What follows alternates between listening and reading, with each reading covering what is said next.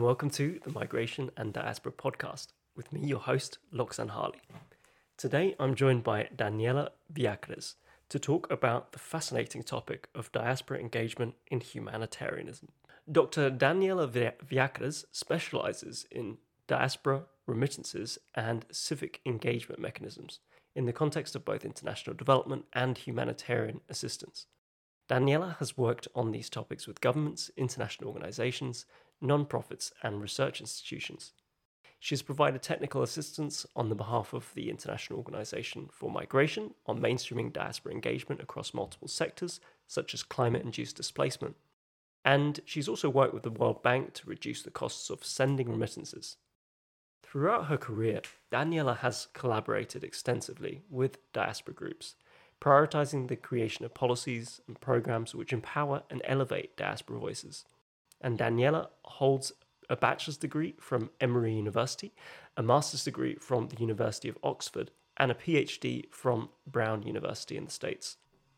I've known Daniela for a few years now, and while I've long known her for her excellent work on migration and development, she is rapidly becoming one of the authorities on this specific topic of diaspora humanitarianism, or how diasporas engage in humanitarian responses.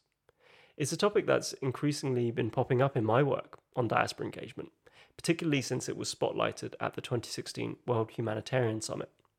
So in this conversation, where I honestly forgot at times that I was recording a podcast episode and not just having an engaging chat with a good friend, we talk about how diasporas respond to humanitarian crises, how their efforts are supported, coordinated, or perhaps not sufficiently coordinated with the response actions of other humanitarian organizations, and the principles that can ensure effective diaspora humanitarian engagement.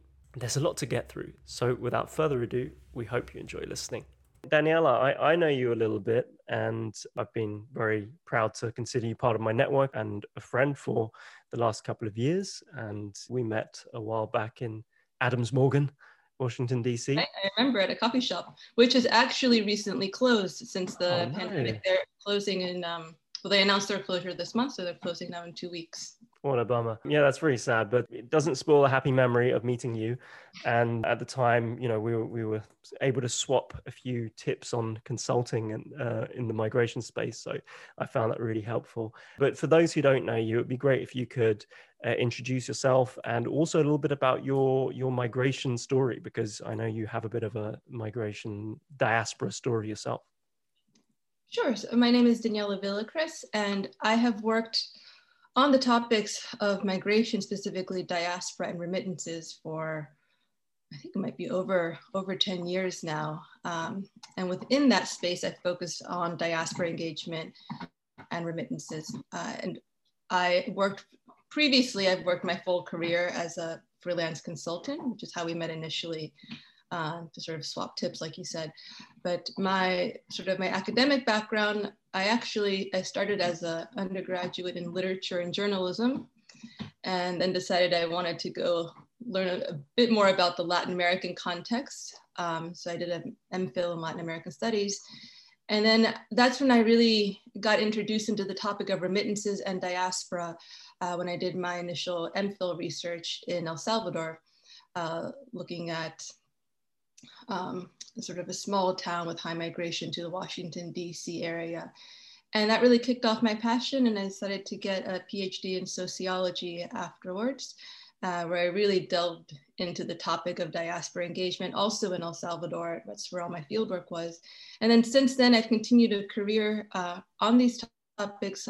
I work with diverse clients, ranging from governments to UN agencies, some private sector, on better developing diaspora engagement policies. So, and where the emphasis for me has always been sort of looking for avenues for meaningful engagement for diaspora to sort of elevate their voices and sort of make a difference in our transnational communities. Fantastic. And also, I mean, although you said your name in quite an English anglicized way, I also wanted to ask about your own diaspora background. Especially, I like to do this with Americans because most Americans do have a pretty fascinating diaspora background. So It tell us is about it's yours. true. We are a country of proud immigrants. But so I was born in Washington, D.C. I've remained in Washington, D.C. all these years, aside from travel for short-term moves here and there.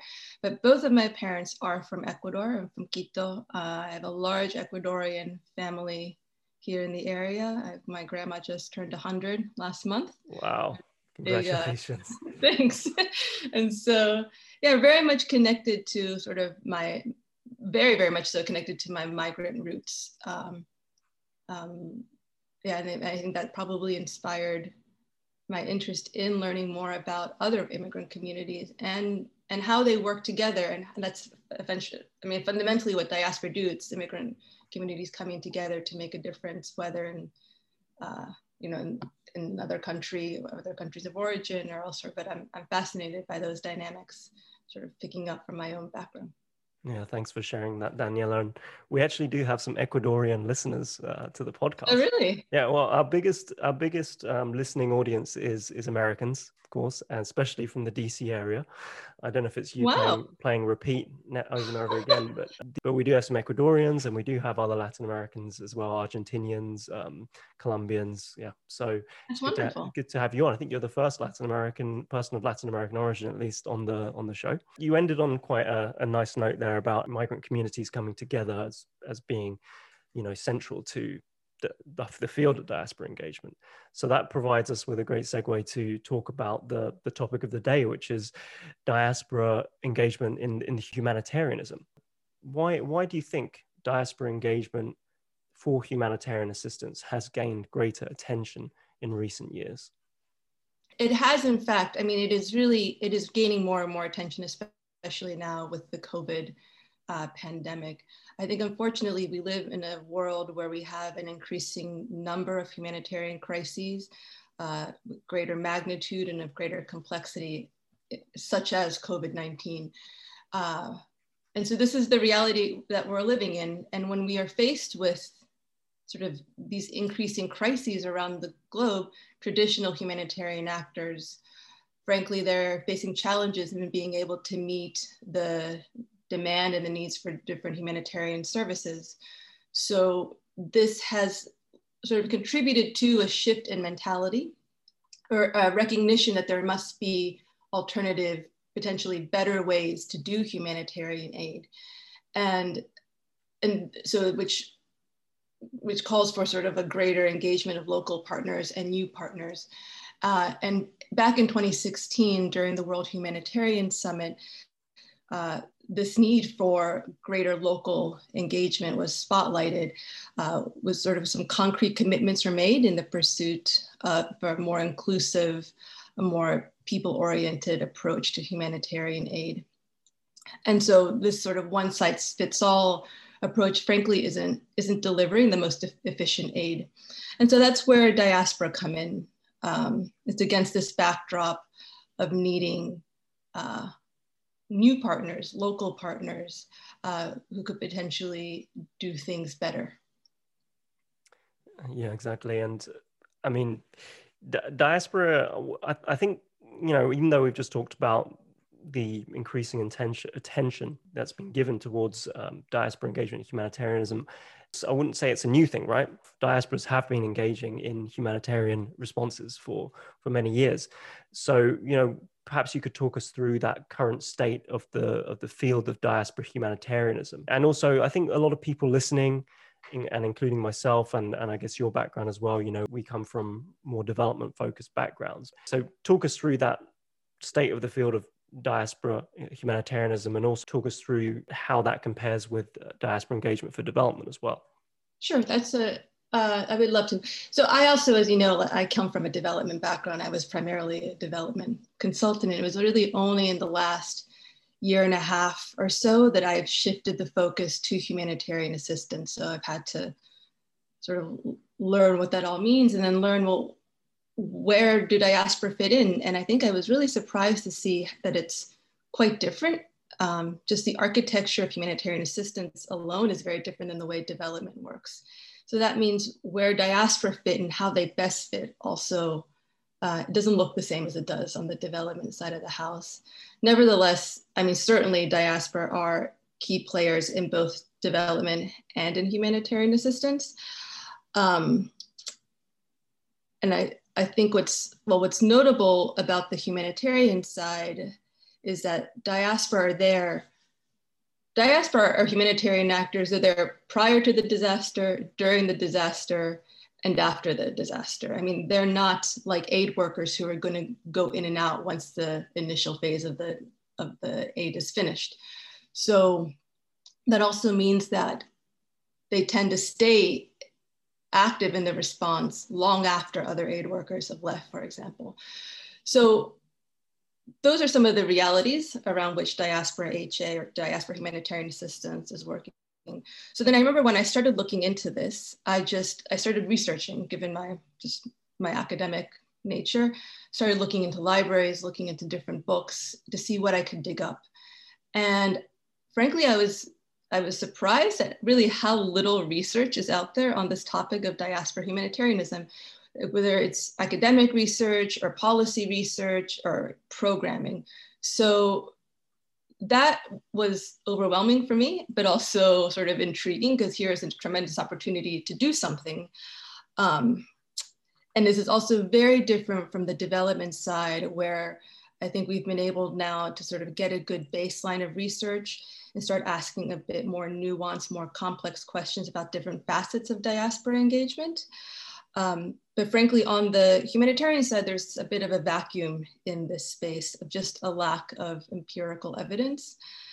And I think what I found most sort of surprising, but also frustrating, is just the lack of sort of empirical evidence that is out there that sort of presents a big gap for us in order to sort of better understand the space and sort of start thinking about how to work within this space.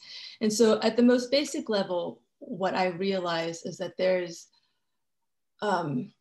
just a lack of evidence on just what are best practices, something that on the development side, I think that's kind of language we would use a lot as, especially as consultants, we would often come up with recommendations or best practices.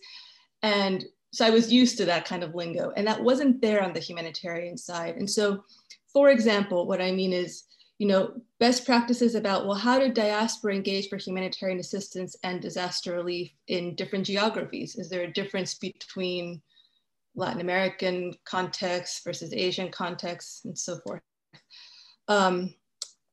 And also, what I find to be one of the most critical gaps is a lack of evidence on how diaspora engage for different types of crises. And this must be very different. I mean, intuitively, it tells me, how a diaspora can engage for a sudden onset disaster like an earthquake or a hurricane would be very different than how they can effectively engage for a slow onset, such as a drought. And then even more so for a complex emergency. These are all vastly different crises, which would require vastly different strategies and approaches to engagement. For example, in a more complex crisis, especially a politicized one, the considerations are vast, and they have to be taken into account, especially when you think about the humanitarian principles or the relationship of the diaspora maybe with the government in the country of origin. So again, these are all sort of the questions that are out there, but there's no evidence to sort of really dig into these things. And the last piece of evidence that I remember thinking was critical and missing, in addition to geographies and differences in types of crises, was how diaspora potentially respond differently, or what the best practices are at different stages of the humanitarian cycle. So are there better best practices for preparedness stage versus response versus recovery phases? Again, I think that's another critical question, and there isn't enough data to answer. So the state of the field in comparison to development, it's much more limited, which means that there's much more opportunity to do more. And in the face of a growing number of crises as I mentioned, and sort of a growing magnitude and scale of these crises around the world, I think it'll gain more and more attention, this topic of diaspora humanitarianism. I mean, do you have any thoughts as to why there is such a lack of evidence in this field? I mean, just to also point out for those listening, at least when I've done a bit of research in the field of diaspora engagement and humanitarianism, I came across a few studies.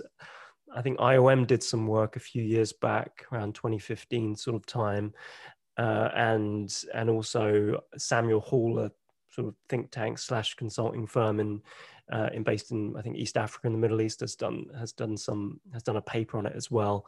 I can dig them up and put some links in the show notes. And Daniela, please do point out if there are any other studies or papers you would point to. But yeah, I was just wondering if you had any thoughts on why the evidence base is lacking at the moment.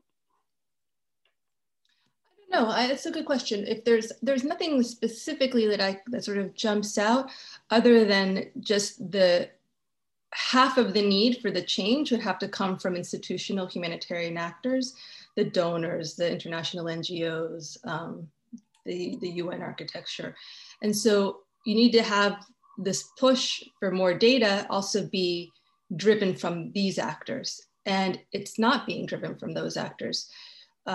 As I said, it wasn't really even until 2016 with the World Humanitarian Summit that sort of this issue of local partners and localization was spotlighted.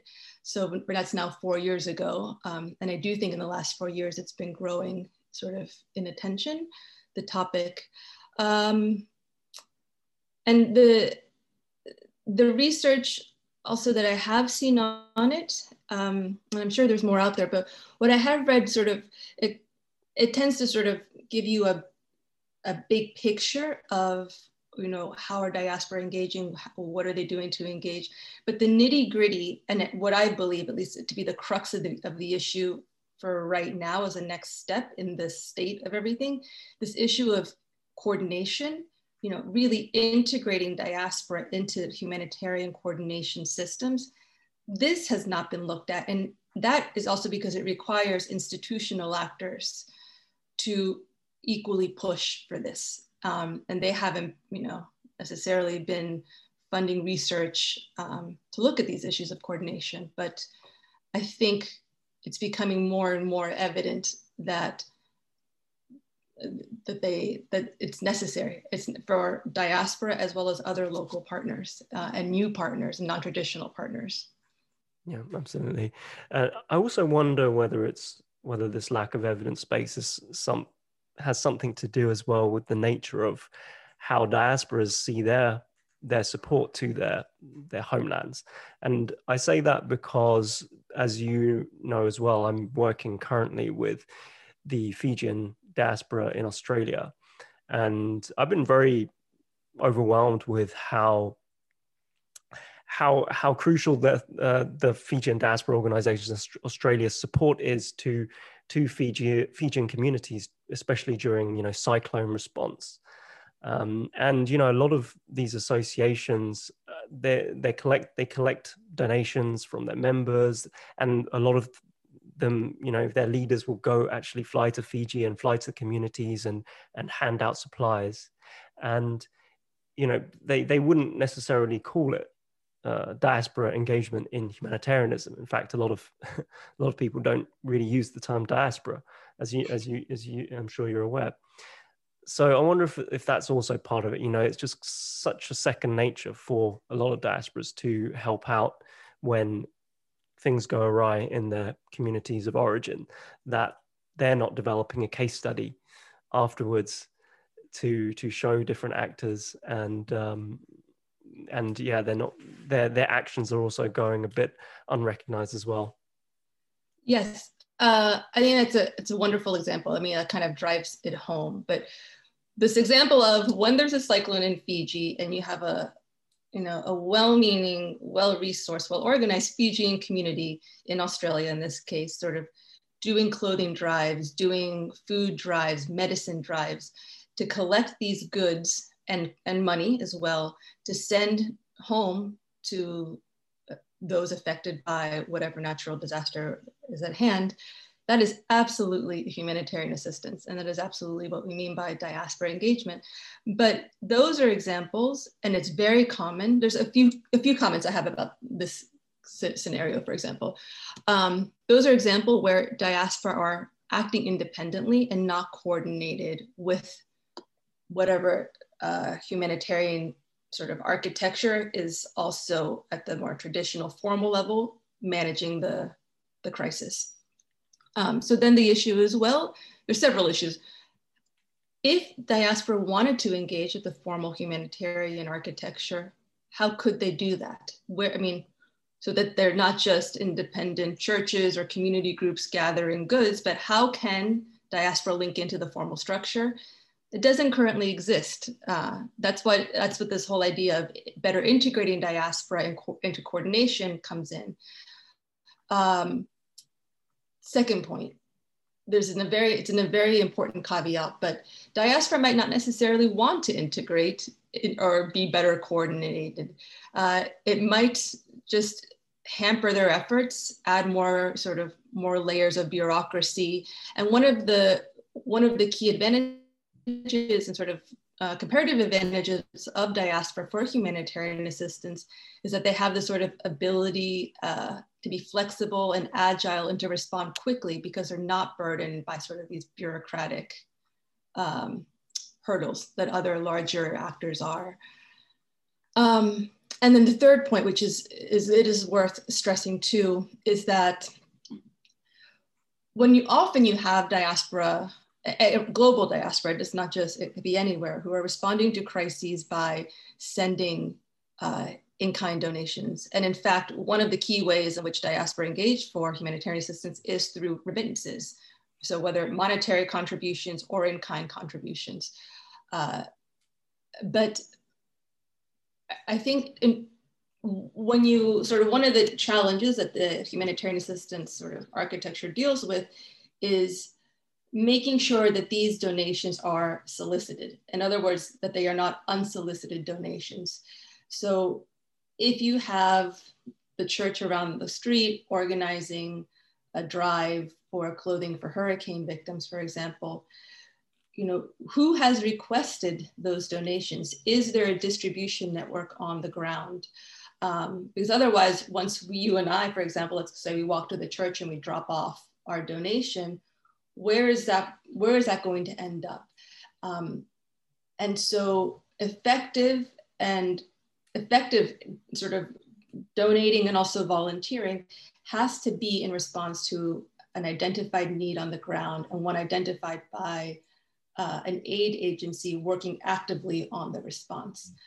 And that's, otherwise you run the very real risk of having these donations sort of clog up ports or take up space in the warehouse and ultimately not even reach the people who it's intended to reach, and also take up time from and resources of staff who are working on the response. So I add that as a caveat because it is really important, and I think there's sort of more education is needed around sort of smart and compassionate and effective donations management, not just for diaspora, but for sort of the public in general. But yes, if in fact donations are requested, especially medications, then diaspora, are usually, they're the first responders. They are usually the ones who are first to send money, first to connect with their family members to make sure everyone's okay. And that's a critical role that diaspora play for humanitarian assistance. Yeah, very, very well said, Daniela. And actually, what you made me think of another conversation I've had with a Ministry of Health official. Not going to say which government it is, but this particular official was explaining that the diaspora contribute a lot through medical donations in particular, but often it's very misaligned with their needs. I mean, this was a bit a generalization on their part, but they said, we do have needs, but what is being sent is not what we need. And in addition to that, and then I'll come back as well to the Fijian example because it's fresh in my mind. While being overwhelmed with the sentiment and the willingness on the part of the diaspora to support their communities of origin, I've also had a couple of conversations where people have been saying, oh, our main activity is to load computers and other goods onto into a container, shipping container, and to ship it off to communities in Fiji. And I've kind of said, have you considered sourcing those I mean, it's all well and good, but have you considered sourcing those same goods from within the country? There are going to be suppliers and supply chains within the country. And we know that donations, while most of the time being very well intentioned, can have detrimental effects. There's this issue of sustainability that the part-time diaspora association member may not be as attuned to. So yeah, I think connecting those good intentions and resources and all the knowledge that diasporas have and networks that diasporas have to humanitarian frameworks and systems is very important. And I want to come back to that in a moment, but I wanted to just also ask you if you had any other good examples, concrete examples of how diasporas engage in humanitarian assistance and disaster relief. You mentioned a few, but I think it would be helpful for listeners to have some additional examples to really illustrate what we're talking about here. Sure. I'll give you some concrete examples, but let me sort of take it one level up first. In my thinkings and sort of writings on this, I've come up with what are essentially what I for now have identified as 5 pillars of diaspora humanitarian engagement. The first is monetary and in-kind donations, so the remittances. Remittances, we know there's plenty of evidence that shows that remittances spike after a disaster, and that they're critical lifelines to keep people afloat after a disaster. And then we just talked about in-kind donations. So that's number one. The second way diaspora, and this is also, these are ways that are unique to diaspora and also that leverage their comparative advantage in comparison to sort of more traditional actors. So the second one would be transnational networks. I mean, this is a diaspora sort of goldmine, right? I mean, they have this very unique access and to tap into these transnational networks. So this means not only their internal sort of social ties and bonds of trust, but also access to networks of local partners.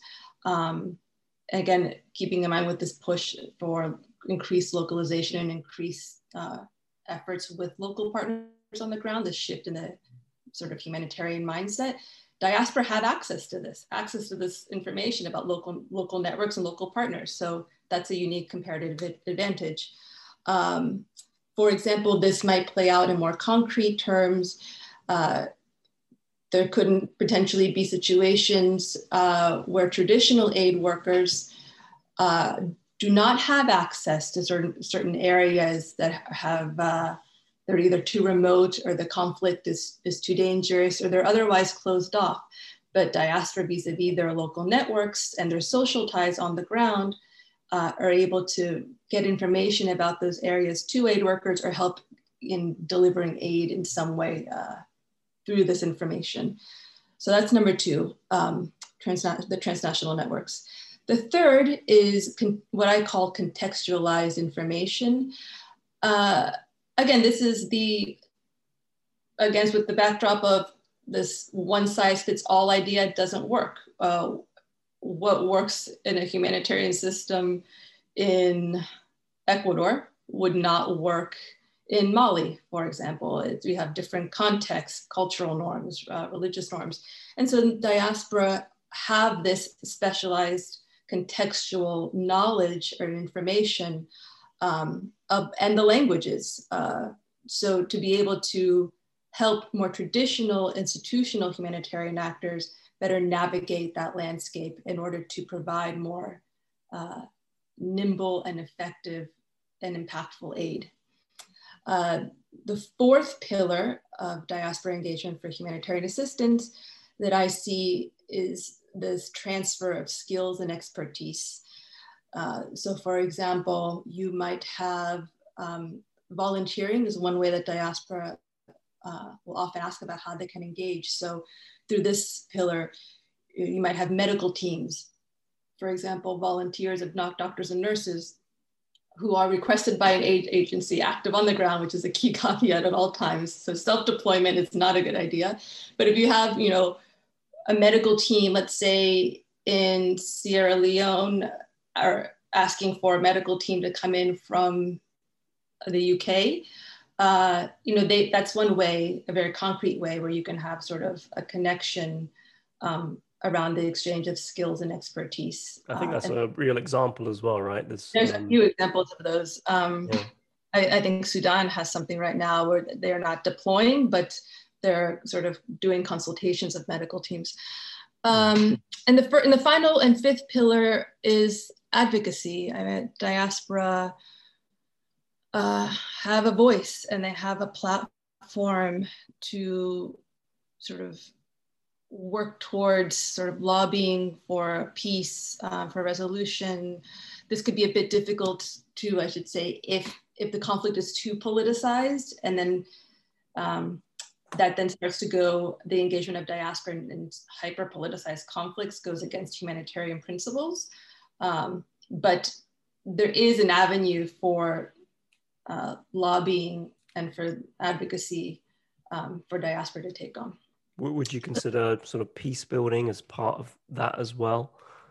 Mm-hmm. Yeah. Exactly. Okay, and yeah, if I don't know if you have any concrete examples that might go with some of those, because I think that's a great framework, by the way, very elegantly defined. Is that copyright Daniela Viacres, or can I steal that? So. Okay. Yeah, I'm still tweaking it, but because I've been giving it for the last year and a half, I've been giving really sort of dedicated to shifting my focus from development to HA, and so really mulling over at night, well, what is really like, how is it different? Why does it work this way here but not over there? So I continuously tweak them, but I've had some version of these 5 pillars for a while, and they're not maybe. I suppose they are a bit different than development.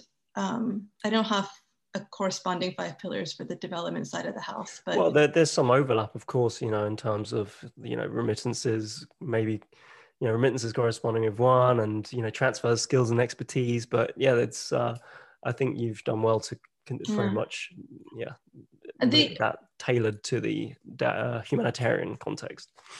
The only other thing I would like to add, as long as we're talking about sort of the comparative advantage of diaspora for humanitarian assistance, because this is key, is that diaspora really uniquely positioned also to support disaster risk reduction efforts. And this is sort of a key buzzword in the HA space, where we don't want disasters to happen, obviously, or have humanitarian crises. So we spend a lot of time sort of focusing on what can we do in the preparedness phase to build resilience so that communities are better able to withstand a disaster should it occur. And so and this also connects to the idea of the humanitarian development nexus, which is another sort of buzzword. These two, this development world and this humanitarian world, need to be connected. They're not separate, because the more you have resilient structures in place, the more that communities are able to absorb the shock once a crisis does hit. And right now the two need to speak to each other better, in other words. So you need to have a bridge connecting the development piece with the humanitarian piece. But because humanitarian actors are often ones that sort of parachute in and out when the acute phase of the crisis is over, diaspora don't do that, as I mentioned before. Diaspora will stay there long after humanitarian actors leave. They're there before the crisis, during the crisis, and after the crisis. And in this sense, they're able to sort of bridge this humanitarian development nexus. And this is a key feature of how they're able to have a sort of unique comparative advantage, in comparison to other more traditional institutional actors. And also ultimately this sort of focusing on DRR initiatives also just helps build resilience of communities to strengthen and be prepared on their own too, and diaspora have an important link into the resilience building. Very, very good point, Daniela. And just an additional point before we move on to how, the actors should be or can engage with diasporas. I think we've seen as well that technology has played an important role in further enabling these diaspora transfers, both in the development and humanitarian context. And just one example that comes to mind is post 2017 Mogadishu attack in Somalia. I know there's been a few interesting initiatives from the Somali diaspora to support communities back home, including there was one called, I'm probably hopelessly pronouncing this because we actually do have some Somali listeners as well. There was an initiative called Kawi Awalal, which I think translates to help a brother or sister. And it involved, peer-to-peer donations, using mobile money back home. And there was also a victim support fund as well that diasporas could give to. So just a couple of initiatives that come to mind that might help listeners to understand a bit better what we're talking about. Can I add one more? Just that it just came to mind as well. In addition to sort of a shift in mindset, I think just in the general humanitarian world about, working with more local new partners, I think as part of that, what I also see that is needed for specifically the diaspora engagement piece is a shift from looking at only remittances, right? Yeah, absolutely. That's a very important way that diaspora contribute, and also, that they're one of the first ones to contribute their, or to send before even aid actors are on the ground. But that's another value, I think, of these 5 pillars is let's not just look at the remittances and the in-kind, but diaspora have a vast array of skills and sort of avenues through which they can make an impact on humanitarian assistance. Because so far, I think a lot of the work has focused on remittances. I mean, there's a lot of literature on remittances on the development side. We both know, we're familiar with it. But also, a lot of the literature I did find out there was on the sort of spike of remittances after disasters. And that's sort of where the conversation around diaspora would often tailor off, So that's why I started asking myself, well, what else is there? What else is there? What about the advocacy work? Or what about, why isn't there more literature on like the volunteering piece or the medical teams that go out and sort of really nuancing it and sort of teasing out the mechanisms of it, not just relaying to me the facts that, okay, there are medical teams that go out. No, let's talk about it and how to make it work better. And then that led into the next issue of, well, where is the coordination? Like, are these medical teams, are they just independently going in, or are they coordinated with other actors? And more importantly, is that coordination systematic in some way? Not just one-off, partnerships between a local, an NGO and a diaspora association. How do we really systematize this idea and elevate diaspora voices and their comparative advantage at the highest level? So it's not just ad hoc or one-off initiatives. Yeah, excellent point, Daniela. So that moves us on. We already started talking about it. So I want to ask you kind of 2 questions at once. How are traditional institutional humanitarian actors currently engaging with diasporas? I think you've alluded to that there being a bit of a lack of coordination, at least. And what should they do, or what are the principles for effective diaspora humanitarian engagement? I think the point is that diaspora are already engaging, like we've discussed. They're already sending money, sending medical teams, volunteering, with or without the support of donors or other institutional humanitarian actors.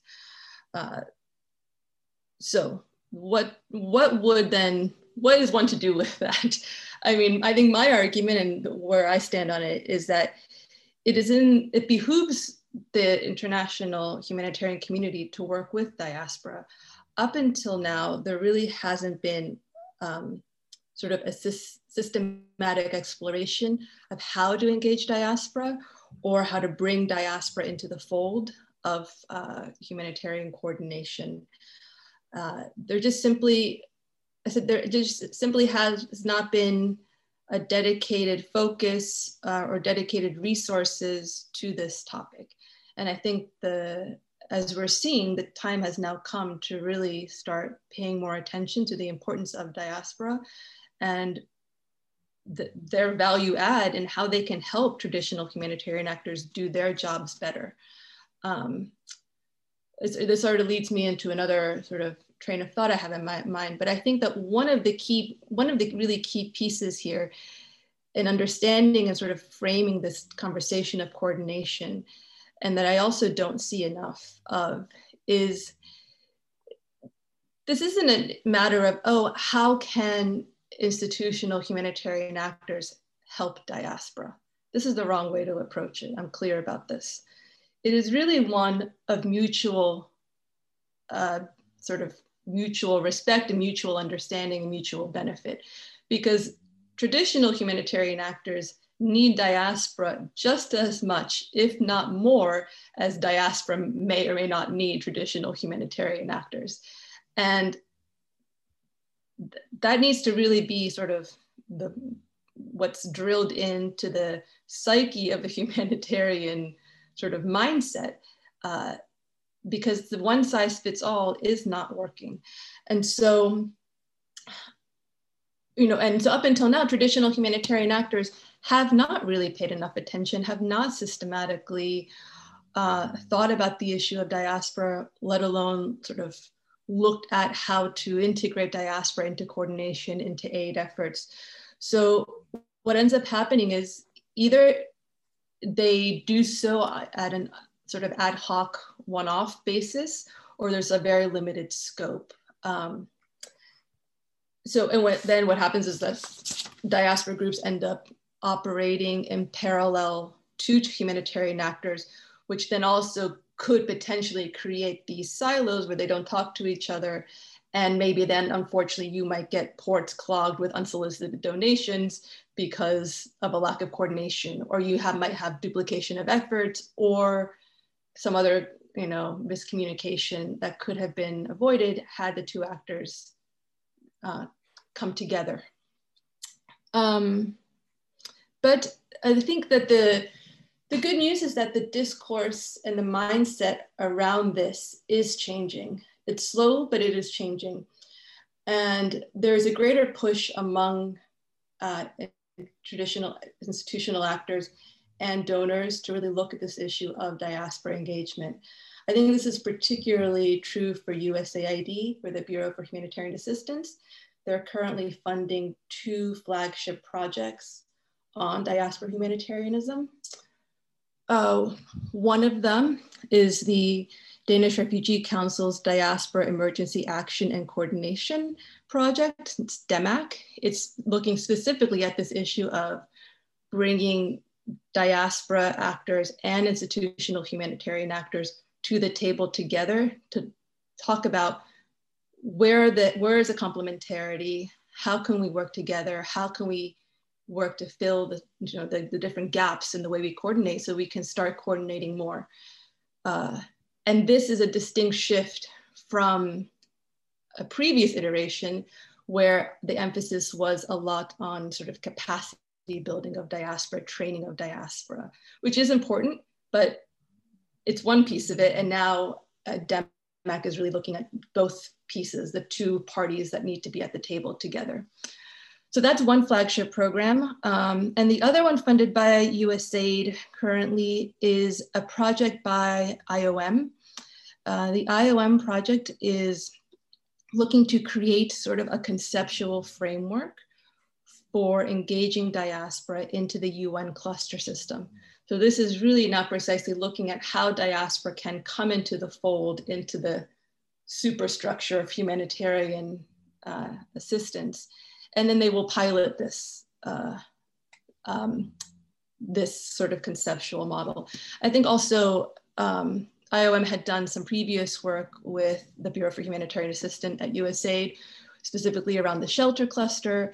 And even through iDiaspora, not funded by USAID, but with iDiaspora, they had a series of workshops around diaspora humanitarianism with the topic of COVID-19 in particular. Mm-hmm. So this is what I mean. You see that this topic is gaining attention, and unfortunately, it's always in the face of increasing crises. Another interesting actor who's sort of on the cutting edge of this topic is Shabaka, which also is based in the UK. Yep. Shabaka has done some really interesting operationally grounded research with the British Red Cross to really start looking at, okay, well, how can we actually do this? What does it actually mean if we were to engage diaspora? Like, what are the nuts and bolts of this? And that kind of thinking and that kind of research is exactly what's needed. So it really takes it a level down and sort of doesn't just paint a picture of what do diaspora do, because we already have a sense of that, but it's how can we really do this better working with institutional actors. So there's some of the programming that exists now, and it's indicative of a change in the landscape. But these are all very new things. Yeah, thank you for that overview, Daniela. And I just also like to underline some of the great work done by the programs you've just mentioned. I mean, especially Danish Refugee Council. They've been doing a lot on this topic for a few years now, and Roberto Cancel, and a shout out to him and the team behind the iDiaspora platform of IOM. Since I was also quite lucky to have participated a little bit in their COVID-19 series and found it very, very useful and enlightening.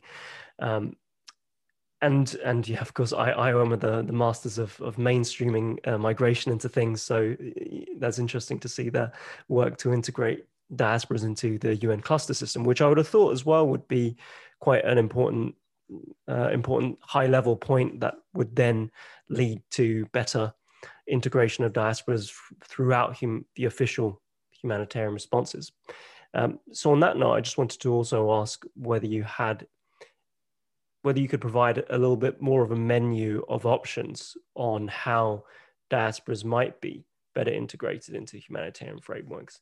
And I can recall I've read about one example in Syria in which Syrian sort of large diaspora organizations were included in some of the humanitarian coordination meetings. So that's kind of one example I can think of. And I think there have been some initiatives to launch on the part of donors to launch some kind of co-creation projects where diasporas kind of co-create projects with official, or let's say international actors to develop humanitarian response projects. But yeah, I don't know if you had any other examples. Yeah, it's a really, really good question. And I think that's sort of the $1 million question. Like, how can we actually do this? Like, what would this actually look like when you say coordination? And there are examples, for, like you mentioned, this one thing that I've seen around, for example, is there can be sort of task forces that are created, diaspora task forces that are tasked with a specific role during a specific crisis. There was a Syrian diaspora in the UK Ebola task force. For example, I think that, I mean, there's a few of these kind of, I think like Somalia had one, no, but there's a few, right? I mean, there's many actually. But then the problem is, again, these things are just sort of one-off pilots, and they're not, and this goes back to the issue of, but they're not really scaled up and sort of properly and fully integrated within the architecture. So I suppose you could come up with any number of examples and tailor it to the context. You could have a task force. Maybe it depends on, maybe you would have sort of targeted communication material and appropriate languages, local languages for the diaspora and for the affected communities on the ground. There's different little pieces of it that could be done and could be tailored and piloted, but that still doesn't get to the bigger question of, well, how do you scale this up and how do we really make it sustainable and systematic across the system? And I don't know, we just don't know enough yet for how to answer the latter part of that. Like, how do you make this systematic across the system? I don't know. I'd be very, very curious to see and learn from the IOM project for the conceptual model for within the UN cluster system. I think that is really cutting edge to see how that works, and especially what comes out of the pilots. I would be interested to see also, you know, in the recommendations that Shabaka put forward with the British Red Cross, you know, what happens in the next step? Like, will the British Red Cross be able to implement those? Will they be able to change their aid structures, or, you know, the delivery of aid to make use of those recommendations? I don't know. I don't know. There's too much that is unknown yet on the nuts and bolts. But that's the right question to ask. The right question to ask is, what would this look like? And well, let's watch this space. And yeah, so just lastly as well, you know, hopefully a lot of people from listening to this podcast will be now very eager to see how they can support and get involved in you know, in enhancing this, strengthening this coordination and of diaspora engagement in humanitarian assistance. Well, what are some of the obstacles that you think that they will face? I mean, you've mentioned a few, and you know, I can also point to some research I came across by Bond UK, which is a kind of umbrella group for NGOs in the UK, and they looked at how diasporas tend to view traditional development actors, which I think is also relevant to the humanitarian context. And that was that while diasporas often have an affinity with some of the missions of these development organizations, right? Because they also want to help their communities of origin, they also found it difficult to find the interlocutors that they trust.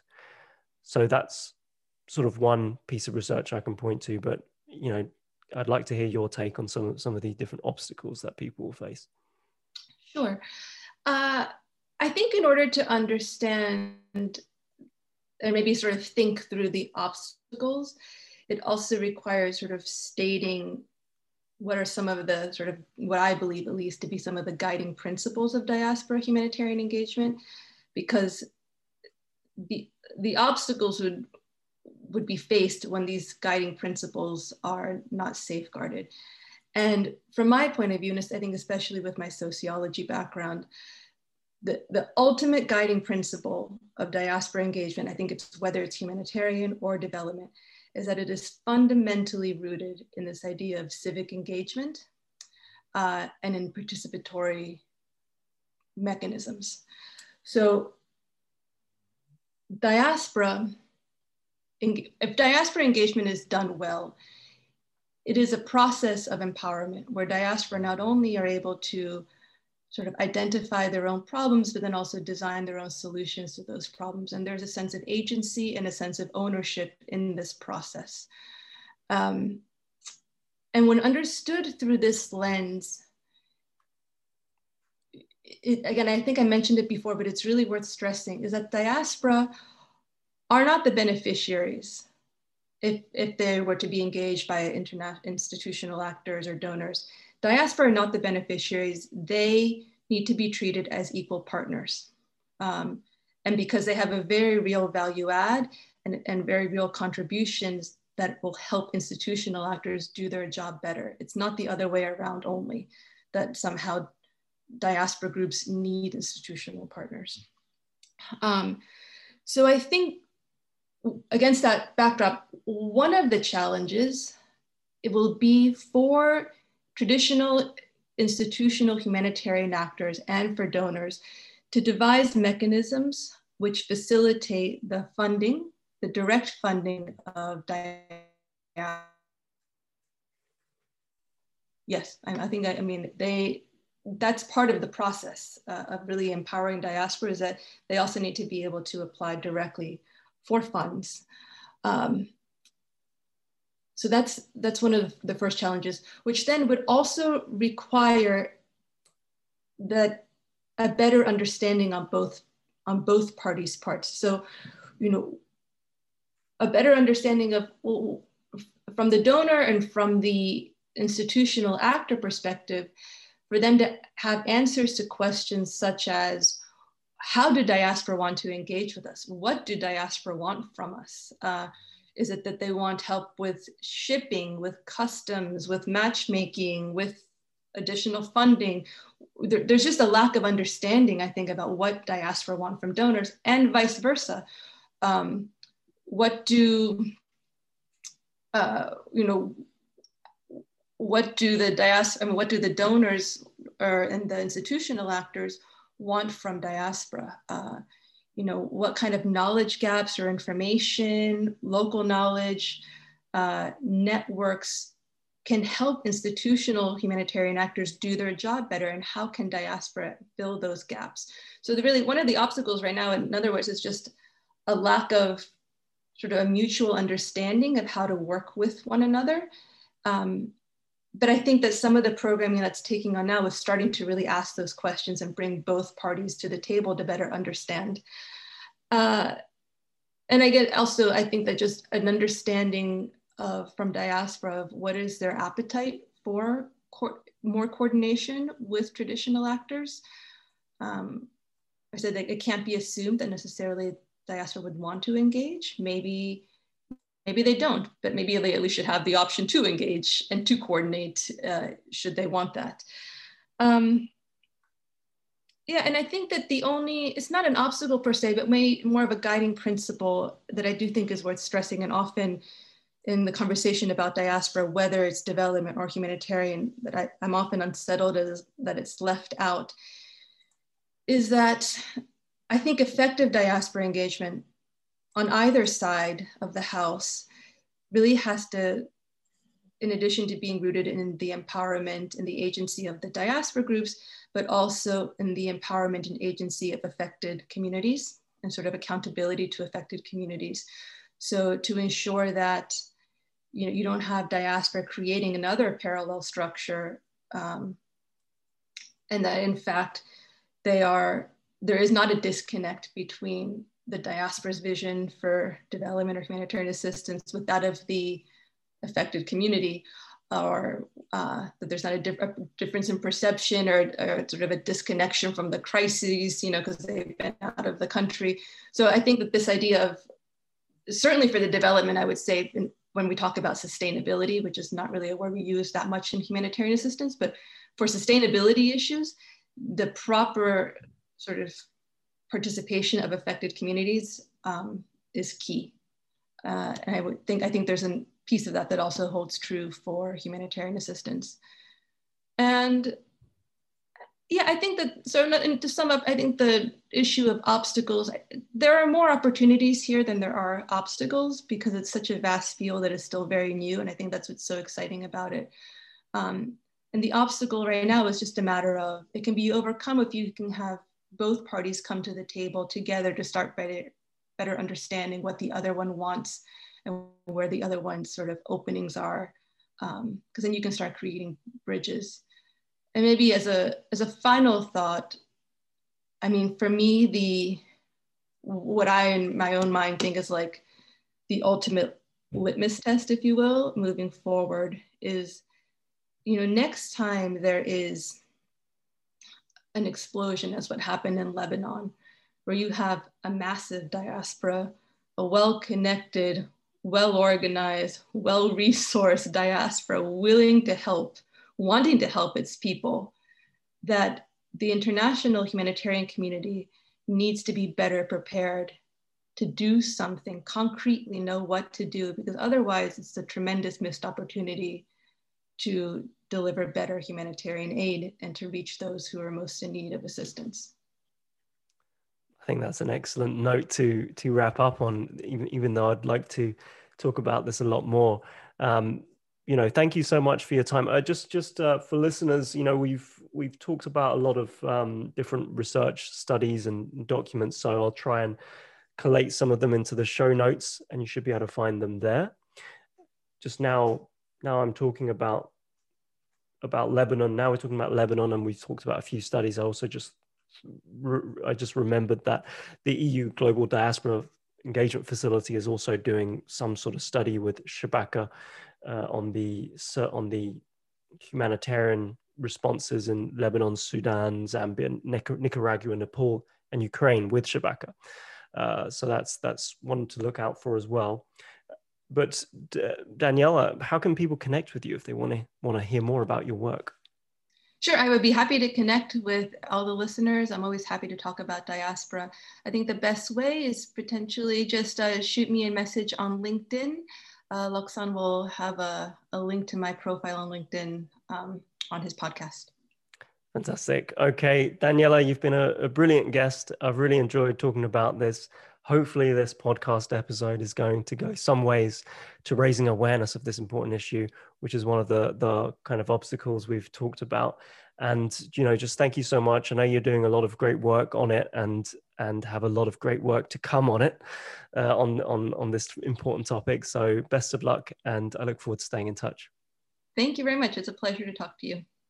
Thank you so much for tuning in to today's episode of the Migration and Diaspora podcast. If you've enjoyed it, you can check out the podcast website at loksanharley.com/podcast. There, you can subscribe to the mailing list or get in touch if you want to be on the podcast. Be sure to follow the podcast via your favorite podcasting platform and leave a review if you can. Thanks again, and see you next time.